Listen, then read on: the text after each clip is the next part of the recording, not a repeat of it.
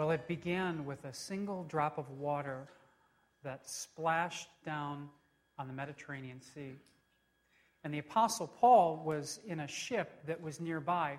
He was a prisoner sailing on his way to Rome. And that drop of water soon became a downpour. The downpour soon became a storm, and the storm soon became violent. There was thunder and lightning and waves splashing against the boat. And the people who were on this ship didn't see the sun or the stars for days and days. And in fact, the sailors became so convinced that they were going to die that they panicked and they started throwing all of the contents of the ship overboard in an act of desperation, even including the tackle. But God sent an angel who stood beside the Apostle Paul and told him some good news, that everyone who stayed on that ship was going to make it. Now, Paul passed that word on, but the sailors didn't believe it. In fact, they tried to sneak away in the middle of the night on the lifeboat so that they could abandon the ship, they thought, to survive. But Paul, before they could do that, anticipated it. And he had the ropes to that lifeboat severed and pushed away. Don't leave the ship, he said. Life is here. Stay aboard. Do not go anywhere else. Now, there's a word for what he told them that day. And that word is abide. And abiding is the central theme of what we've been looking at for the last 3 weeks during this series. It's the main point of John chapter 15. And if you look at verse 5 is just a great summary of everything we've been thinking about for the last couple of weeks. In verse 5, Jesus says, I am the vine, you are the branches. Whoever abides in me and I in him, he it is that bears much fruit. For apart from me, you can do nothing. So if you've been here the last couple of weeks, you know that we've been thinking a bit about this passage and the fact that Jesus is like a vine, and his people who've been saved by his grace are like branches that are attached to the vine. There's an organic connection between us and him, so that everything that Jesus has and is belongs to us too. And we've thought about how he holds us up, and he gives us life, and he empowers us. The Bible says that he makes us fruitful. That is, that Jesus produces within us the character that he has himself. So his love and his joy and his great patience and kindness and goodness and faithfulness and gentleness and self-control rubs off on us, and it begins to sprout up in our lives too. And we've talked about how we play a part in that process. Our part is to abide. And in 16 verses that Jesus describes this illustration, he uses the word abide 10 times. Remain in me. Stay here. Do not go anywhere else, Jesus says, because apart from me, you can do nothing. Now, this illustration, in it, God tells us that there are two kinds of branches. That there are branches that God prunes, and there are branches that he trims. And this morning, what we want to spend a little bit of time thinking about are both of those kinds of branches.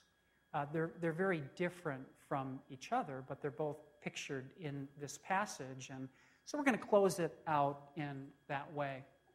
And you may have noticed this already, but the first kind of branch that Jesus describes is in the second part of verse 2. He says, every branch that does bear fruit, he prunes, that it may bear more fruit. Okay, so the first type of branch that's described here is a fruitful, living branch which is pruned by God to produce more fruit. But there's a second branch too.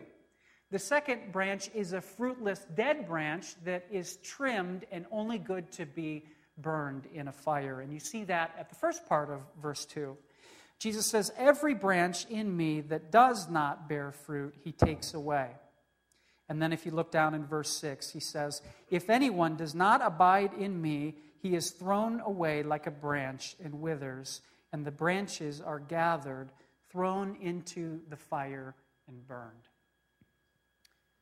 Now, one of the reasons that we want to take a look at this second branch, this branch that we're told is trimmed, is because it's a matter of confusion and concern for many people who read about it. It's hard to understand what or who the dead branches are. And sometimes what happens is people will read this passage and they'll have a real fear within them that says, well, what if this is me? I had a person who called this week. They called the church and said, could you please talk about these branches because I've wondered about them. I had another person say the same thing this morning. And the dead branches are not the central part of this passage. They're kind of ancillary to it in some ways. But we thought we would stop and address here this morning what these dead branches are. I'm going to try to do that quickly. Okay, so what are these dead branches that Jesus talks about that are trimmed and that are only good for the fire, he says? Well, one view of these branches is that they refer to unfruitful Christians who lose their salvation. Okay, some people think that these are unfruitful Christians who lose their salvation. So, a person is saved by the grace of God, by Jesus' work in forgiving our sins, but at some point down the line, they start to live a disobedient lifestyle, and there's no fruit that shows up in their life, internally or externally, and God is patient. He waits and waits and waits and gives them every resource that they might need so that fruit might show up, but it never does. And like a dead branch, eventually God cuts them off and they lose their salvation. Something that they had is gone. And so the question of this morning is, does this passage teach that a believer can lose their salvation? Well, one thing that's helpful to understand when we come across questions like this is that the Bible is a big book that's made up of 66 smaller books. And the message of the Bible is a unified one. Okay, that's one thing that's so amazing about the Word of God, is that concepts don't compete with each other throughout the Bible. Concepts complement each other. And that's helpful to us because when we come to a passage that's difficult in some way, or that we have a question about, or isn't, quite clear, we're not quite sure, what we do is we let the clear truths of the whole Bible interpret for us the smaller pieces of unclear truth. Okay, so the big Bible guides us to understand the smaller pieces of the Bible. Now, at Grace Church, we believe that the Bible clearly teaches a concept that is called eternal security. Okay? That is not a phrase that's ever used in the Bible. It's not stated directly, but it is the undercurrent of the entire Bible. And the big picture of this book is this, that people cannot save themselves, that even the best of us in life fall short. And so, salvation can never be based on us. It is always based on God. The Bible teaches that in a person's life, salvation is begun by God. He's the one who starts it. We're told that it's maintained by God. It is not us who grasp and hang on to Him. It is He who grasps and hangs on to us. And we're also told that salvation is something that God completes. Just for one example, the book of Ephesians, chapter 4, verse 30, tells us that believers are sealed until the day of redemption. Another word for sealed is secured. Okay, so what that passage does not say is that we are sealed until we sin too much. It doesn't tell us that we're sealed until we don't believe enough. It doesn't tell us that we're sealed until God runs out of patience with us. It tells us that Christians are sealed and secure until God sees them through to the very end. To take away the concept of eternal security is like knocking a domino down that ripples throughout every page of this book. And if we say that salvation is up to me to keep, right? God does his part, but I better not blow it because I've got to do my part too. Then the way that we view so many of the doctrines of the Christian faith changes. And think about this for a second. Adoption. Adoption is one of the concepts that's taught in the New Testament, that when we trust in Christ, we are permanently brought into a relationship with him where we are his sons and daughters. Now, without eternal security, we don't get that. We're more like foster children, right? We have some better relationship with him, but we'll see how this works out to know whether or not you'll be adopted or not. Another way to think about this is this way. If it's true that God forgives all of my sin the moment I trust in him to do that the sins of my past, the sins of my present, and the sins of my future have all been forgiven, how is it possible to step outside of that? Right?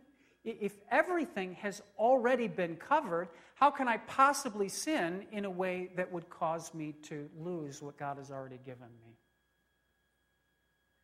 But you know, one of the hearts of the Christian faith is that the Bible tells us that we ought to live confidently with joy in all that we certainly have, that Christ has given to us by his own strength and power, not to live in fear of what we might lose. The dead branches cannot be a person who loses their salvation because there is no such thing. So there's got to be another explanation for this passage. Okay, another view of this is that the dead branches are a Christian's good works that were not truly good. Okay, so an example of this might be a teenager who's walking down the street and he sees an old lady who's getting ready to cross, and it's a busy intersection. And so he says to her, "Madam, you must not cross this intersection by yourself. There is danger here, so take my arm and I will see you through to the other side." But standing next to that old lady is a young lady. And it's the old lady's cute granddaughter, right? And the young guy was really just interested in kind of getting a date with her, right? So what looked like this wonderful piece of concern that he had for her was just kind of a manipulation to get a date, right? And that good work, this person who views this passage this way, would be like a dead branch that God trims and he tosses into the fire, okay? Now, here's the thing. That is something that we're told that God does with believers' works. You can look at 1 Corinthians chapter 3. We're told that God sees through our supposed good works that truly have bad or impure intentions behind them, and that in the end, when it comes to rewards of our life, God rewards the things that truly were good, not the things that weren't. But the question is that what's being talked about here when Jesus talks about the dead branches? And there's a problem with that line of thinking. The problem is that verse 6 starts with the word anyone. Okay, so Jesus is not talking here about things, he's talking about people. Okay, so that cannot be what John chapter 15 is talking about either. Well, there's a third view. And the third view is that the dead branches refer to someone who is loosely connected to Christ but has never experienced true saving faith. And the context of this passage actually really seems to help support this viewpoint. If you go back to what we talked about in the first week of this series, with what just happened before Jesus said these words, he and his disciples were in the upper room, and he gave them some shocking news. And that was that Judas, who had been a part of their team for 3 years, was going to betray them. Okay? He was exposed as a traitor, and this would have been on everyone's mind, including Jesus at this moment. Now, Judas was a part of everything that Jesus and the disciples had done, or at least most of the things, but it turned out that his connection was very distant in reality from Jesus. That Judas was a person who had some connection to him, but his heart had never truly been transformed. And I think what you have as a primary example of the dead branches is Judas. This could be any person who does religious things, but they don't have a real relationship with God. They might know a lot about God, but they've never really known him personally. See, when Jesus talks about being connected to the vine, it's more than just a vague association with Christian things. It's having a new life that's based on the death and resurrection of Christ. I know that a passage like this can, as it did for some, even this week, stir up questions for people. And I actually had a whole big thing of notes, and I realized it was going to take too long if I went through them. So we're not going to cover some of this, but I will say this. If you want to know more about this, come and talk to me later if you want to. I'm locking up today, okay? So I'm going to be here for a little while.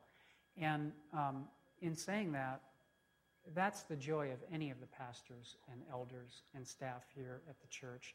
We are always available to talk about things. It's what we love to do, so please don't be shy to do that. But let me end this section by just giving you an example of someone who may or may not have been a dead branch. I don't think we can always know who that might be. There was a student who came to our high school youth group years and years ago whose family came to the church for probably about 3 or 4 years. And he came to our group, our Impact High School group. This guy was very smart. He associated himself with our church. This was his church. Our youth group was his youth group. And he had lots of questions about Christianity. And he and I literally spent hours and hours talking and debating. He really enjoyed debating, and he was very interested in science. But the more that our conversations went on, the more that I realized that this guy really did not have any interest in God at all.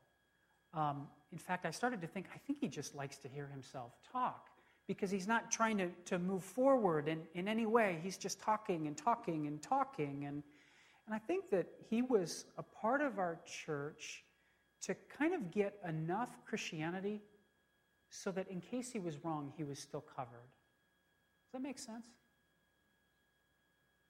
And it's really sad to say this, but I think that this passage here might describe that guy. I mean, he had a very loose connection to the Christian faith, but he had no true relationship with God.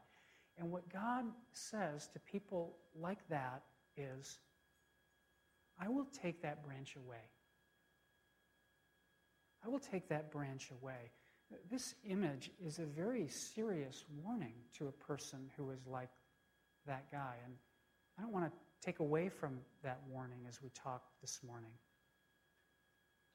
You know, sometimes we read words like this and we think, man, isn't God being kind of harsh? Isn't that kind of a harsh thing for Jesus to say? But again, the heart of this passage is not the dead branches. The heart of this passage is be a living branch. The heart of this passage is come to me. There's life here. It's an invitation. Any dead branch can change to a living one in a moment.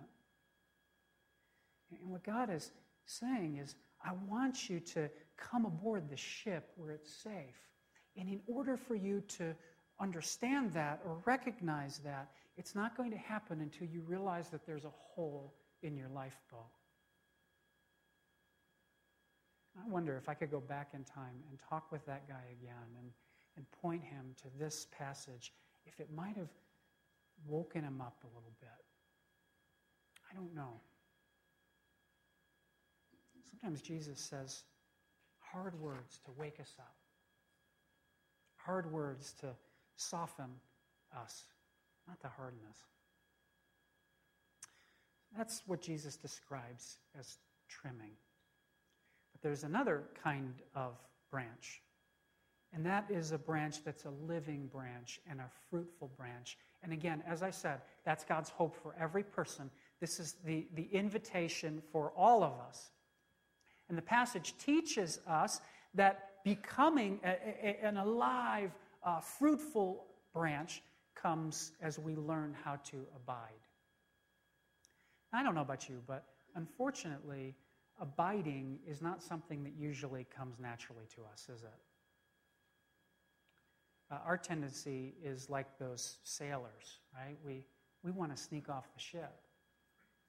And so we're always looking for another way, right? Or a different lifeboat or some kind of a shortcut. But what God wants to do and what God is committed to do in the life of his people is to shatter our faith in ourselves and shatter the faith that we might have in any other lifeboat, and to help us to realize that apart from him, there is nothing else that's out there for us.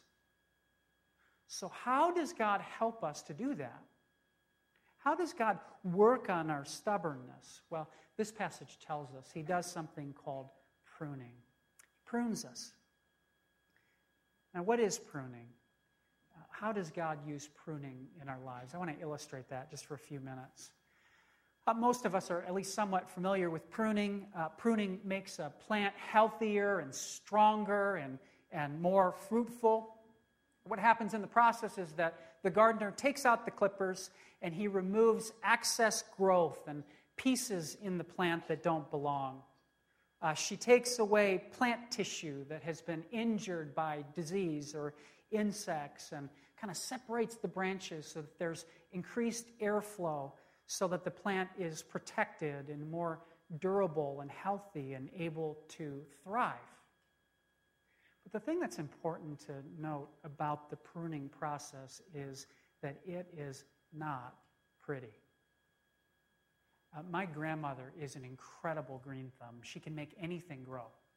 In fact, I was over at her house just last weekend, and she had this beautiful fern that was growing only in water. And I said, Grandma, there's no dirt in there. And she said, yeah. She said, I thought I would try it. It's a process that's called rooting, and it just grows in the water. And I thought to myself, I'm not sure she should do that. I mean, it seems like she's tampering with a law of nature that should not be tampered with. I'm going to give her a copy of Jurassic Park. I think she needs to watch that. Well, one time a few years ago, she came to my house to work on my garden, which hadn't been worked on by me. It was a flower garden. And she said to me, Paul, I think your garden needs some work. Would you mind if I did some pruning on it? And I said, sure. And I went to work for the day. And when I came home, I looked at my garden, and it was like there was nothing there anymore. It was like she'd given my garden a really, really bad haircut, and I thought, well, thanks a lot, Grandma, for destroying my garden. I thought she might have had a bad day or something like that, and I had a conversation with her about her medication, but, that seemed to be fine.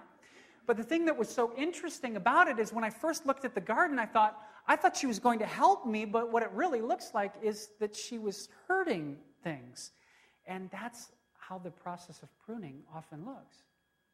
The process of pruning is not pretty. As I was thinking about this passage, there was one event that came to mind for me in my life, just so clear. I don't always feel like God's pruning process in me is, something that I always notice or recognize right away, but in this case I did. About a year ago, my wife was pregnant with our daughter, Emma, and she came to me and she said, Paul, there's an event that I think would be really fun for us to go to, and I think we'd have a good time together. And she had kind of a loose connection to the people who were hosting this event, and I really didn't want to go. And I said, well, honey, maybe we could do something else that might be more fun. And she said, well, yeah, I think we should just really give this a try. This will be fun. And so I agreed to do it, and some time went on, and then I was kind of regretting that I agreed to do it. And I got up that day, and I really had a bad attitude. In fact, I had kind of a bad attitude all week, to be honest. And so we went to this event, and I tried to hide it, but I just was not enjoying myself. And one thing I can tend to do that I'm really wanting God to work on me in is I can critique stuff, Instead of just enjoying stuff, I critique it too much, and that's exactly what I did. So anyway, we went to dinner that night. She let me pick the restaurant, and we sat down, and right away she said, so, what did you think about this event? And I said, well, it was okay. And she said, really? Is that all that you thought? And I said, well, since you asked. And I started telling her what I really thought about this event. And oops is right. The more I spoke, I could feel it within me. The more negative I became. And I even knew as I was talking about this thing that it's not even about this event at all. It's like my attitude. And my attitude was coming out, but I couldn't stop, and I was just getting worse and worse. And finally, she's standing there sitting at this booth, and her eyes start to get red, and she starts crying. And she began to cry in the middle of this restaurant. And right at that moment, the waitress came over and started to ask us about our order, and she looked at my wife, and then she looked at me like, what have you said to this poor pregnant woman? What's going on here? And she got up and left, and then my wife got up and went to the bathroom, and I felt a feeling within me. I don't ever remember feeling this way in my life, is I felt panic. Like, what have I just done? How could I be so stupid? And what I really wanted to do at that moment is I wanted to run. I wanted to get in my car, and I wanted to get away because I was so embarrassed. I was embarrassed because of my wife, but even more than that, I felt so embarrassed before God. And I just felt like God was looking at me and thinking, the kind of husband, the kind of person, the kind of Christian that you want to be, you aren't. The fruit that is supposed to show up in a person's life, we don't see. And I remember within me feeling like this longing, will God forgive me? I don't want to be this person.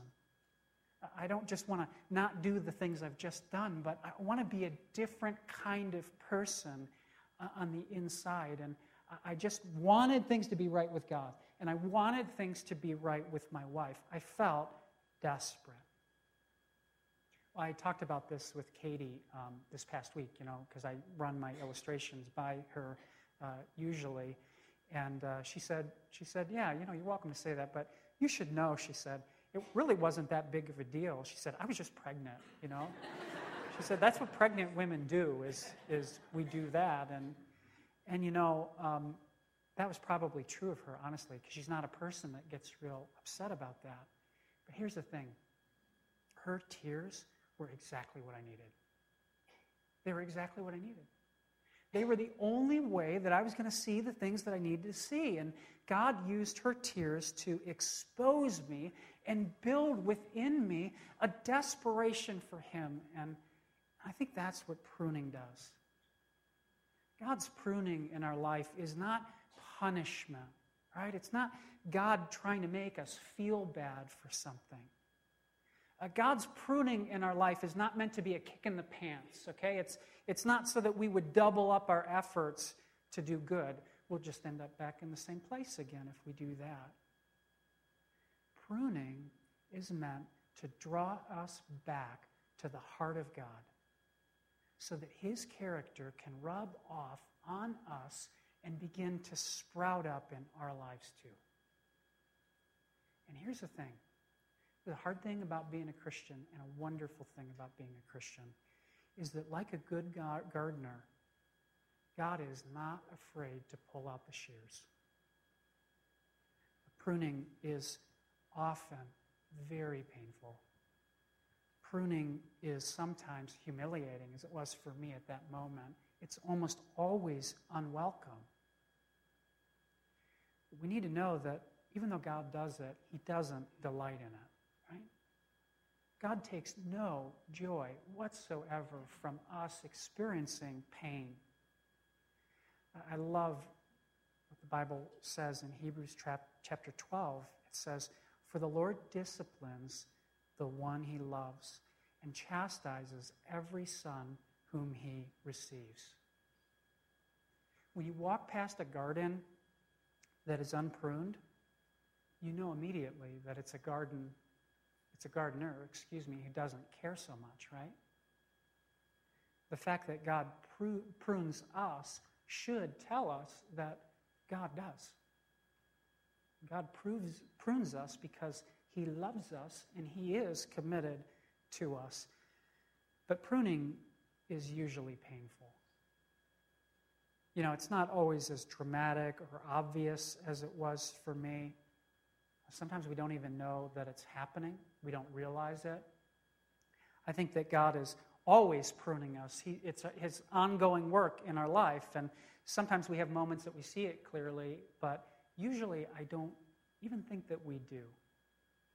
Sometimes the fruit of God's pruning work is obvious. But sometimes I think it's fruit that only he sees. It's secret fruit that only God knows of. Someone once said that God is always doing 10,000 things in your life, and you may be aware of 3 of them. God is always doing 10,000 things in your life, and you may be aware of 3 of them. Now, if that's true, think about your last week. Think about the small disappointments that you faced. Discouraging conversations, fleeting insecurities, broken promises. Think about the things that just did not quite go last week how you wished they would go. Or a nagging doubt that you had, or a problem, or a question that you just had to live with that didn't get resolved. Think about the people in your life last week who made choices for you that you wouldn't have made, or who didn't listen to you when they should have been listening. Think about the unkindness or the unfairness of the world, the ways that your life just didn't feel like home. You might call these things life's small-scale sorrows. If this is true, if John 15 is true, what that means is that last week God was there. That he is our constant gardener, working patiently, quietly, hidden from our sight, exposing and clipping away, making us thirsty so that we would thirst only for him, snipping away at the ropes that anchor our lifeboats, that we might finally abandon them, and training us to abide. Back to the vine, God calls out quietly. Sometimes he shouts out urgently. Back to the source of life and health, he says as he prunes us. Back to the one who loves you most and who loves you best. Back to the one who you loved at first. God says to us in life's little problems, draw back to me. You are always welcome back. Well, the application of this passage for all of us is the same. Jesus says it 10 times in 16 verses. He says, abide.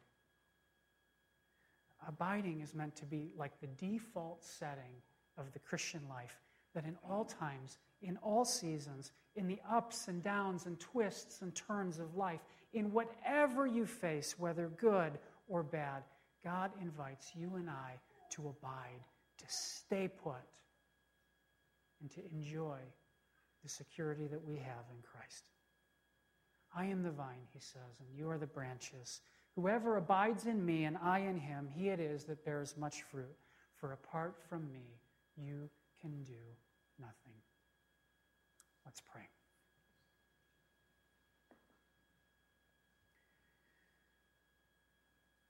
Father, we thank you again for this passage and pray that you would teach us to abide. I'm sure that there are those who are in this room who feel like they are being pruned. Would you please help them to draw close to you and abide? There are those, I'm sure, who are doubting, who wonder if you truly are committed to them, who question whether or not you love them. Pray that you would help them to abide. There are those who, all things in life seem good. The road is sunshine ahead. Please help them to abide. As we face struggles and difficulties and pain and loss, either big or small, would you please teach us to abide in you? And would we be a church that abides in you so deeply that you produce rich, great fruit in all of our lives? Thank you, Father, for this incredible invitation. Thank you that you want us. We pray that we would really take these things to heart. In Jesus' name.